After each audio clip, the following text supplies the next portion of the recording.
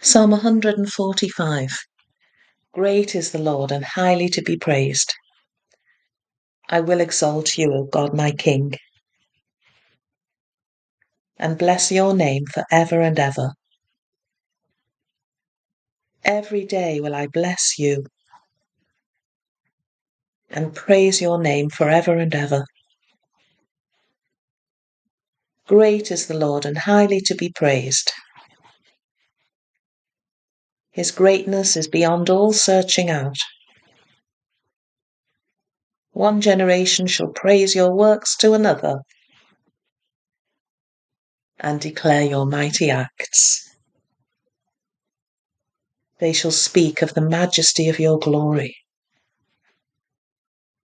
and I will tell of all your wonderful deeds. They shall speak of the might of your marvelous acts, and I will also tell of your greatness. They shall pour forth the story of your abundant kindness, and joyfully sing of your righteousness. The Lord is gracious and merciful, long-suffering and of great goodness. Great is the Lord and highly to be praised.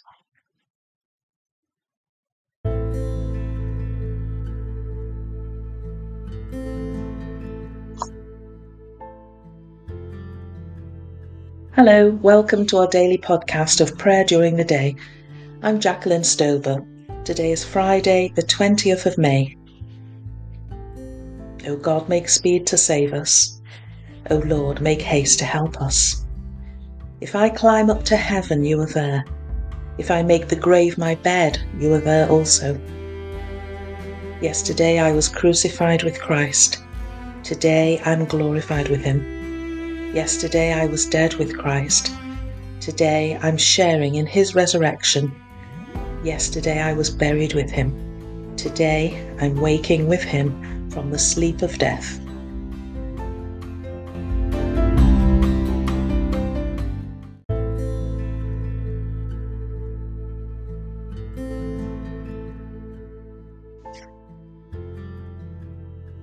Let us pray. Great is the Lord and highly to be praised. King of the universe, you show the bright glory of your reign in acts of mercy and enduring love. Raise the spirits of the downcast and restore those who have fallen away, that we may sing forever of your love, through Jesus Christ our Lord. Christ, yesterday and today, the beginning and the end, Alpha and Omega. All time belongs to you and all ages. To you be glory and power through every age and forever. Our Father, who art in heaven, hallowed be thy name. Thy kingdom come, thy will be done, on earth as it is in heaven.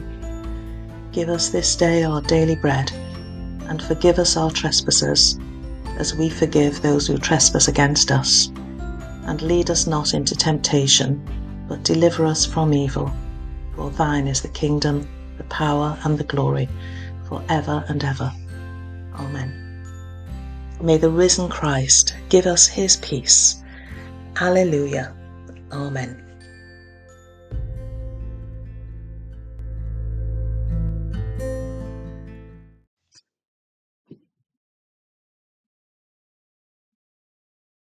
The first reading is that lovely reading from Job 19:23.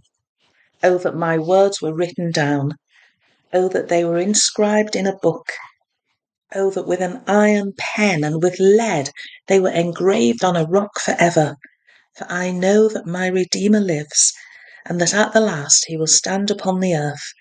And after my skin has been thus destroyed, then in my flesh I shall see God, whom I shall see on my side, and my eyes shall behold and not another. My heart faints within me. Then Luke 5:29. Then Levi gave a great banquet for Jesus in his house, and there was a large crowd of tax collectors and others sitting at the table with them. The Pharisees and their scribes were complaining to his disciples, saying, "Why do you eat and drink with tax collectors and sinners?" Jesus answered, "Those who are well have no need of a physician, but those who are sick. I have come to call not the righteous, but sinners to repentance." Then they said to him, "John's disciples, like the disciples of the Pharisees, frequently fast and pray, but your disciples eat and drink." Jesus said to them, "You cannot make wedding guests fast while the bridegroom is with them, can you? The days will come when the bridegroom will be taken away from them, and then they will fast in those days." He also told them a parable. "No one tears a piece from a new garment and sews it on an old garment, otherwise the new will be torn, and the piece from the new will not match the old.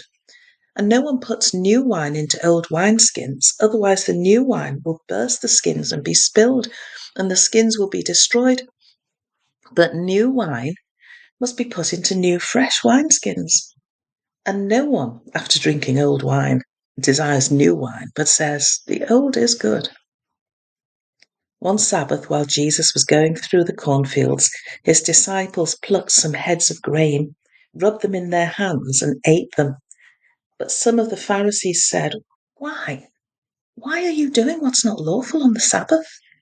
Jesus answered, "Have you not read what David did when he and his companions were hungry?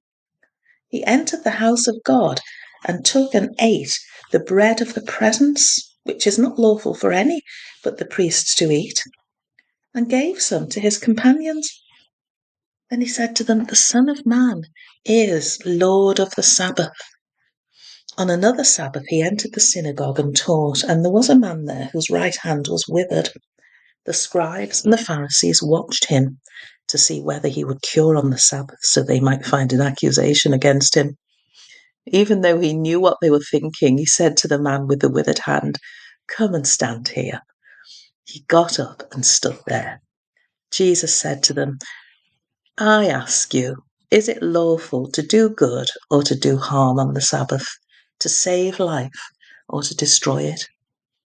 After looking around at all of them, he said to him, "Stretch out your hand." He did so, and his hand was restored. But they were filled with fury and discussed with one another what they might do to Jesus.